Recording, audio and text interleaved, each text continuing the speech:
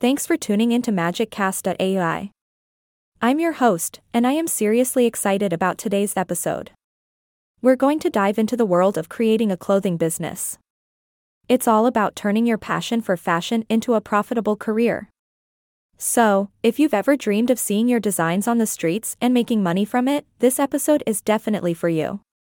I've got an incredible guest with us today, someone who knows all the ins and outs of the clothing business. Please welcome our guest, who's ready to spill the beans on creating a clothing business.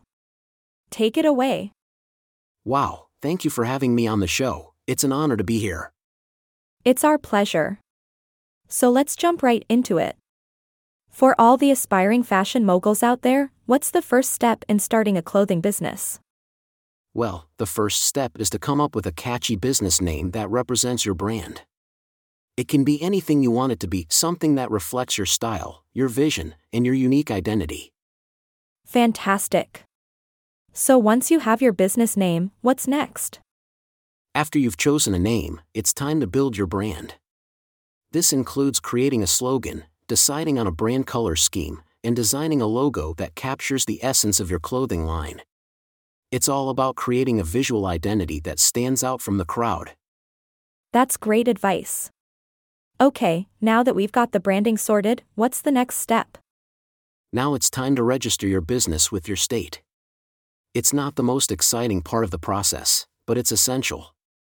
Registering your business will give you legitimacy and ensure that you can accept payments for your amazing products.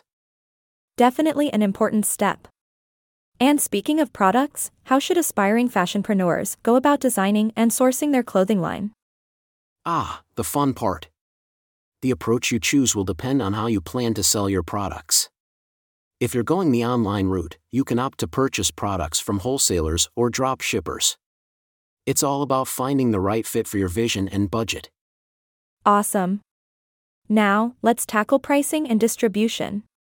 How should clothing businesses determine the right price point for their products?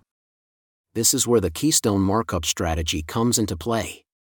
It's a common pricing strategy used in the industry, where the price is calculated by doubling the cost of production. But don't worry, it's not all set in stone. You can adapt the pricing to fit your unique business model. That's good to know. And what about distribution? How can clothing businesses get their products out there? There are so many options available. From selling directly on your own website or on popular platforms like Amazon and Etsy, to partnering with local retailers or big box stores. It's all about finding the distribution channels that align with your business goals. Amazing. And what about marketing? How can clothing brands get noticed by their target market? The magic of marketing. It's all about choosing the right channels that reach your specific target market. Whether it's social media advertising, influencer collaborations, or even attending trade shows, there are countless ways to get your clothing brand in front of the right people. Absolutely. And do you have any final tips or advice for our listeners who are eager to start their own clothing business? Definitely.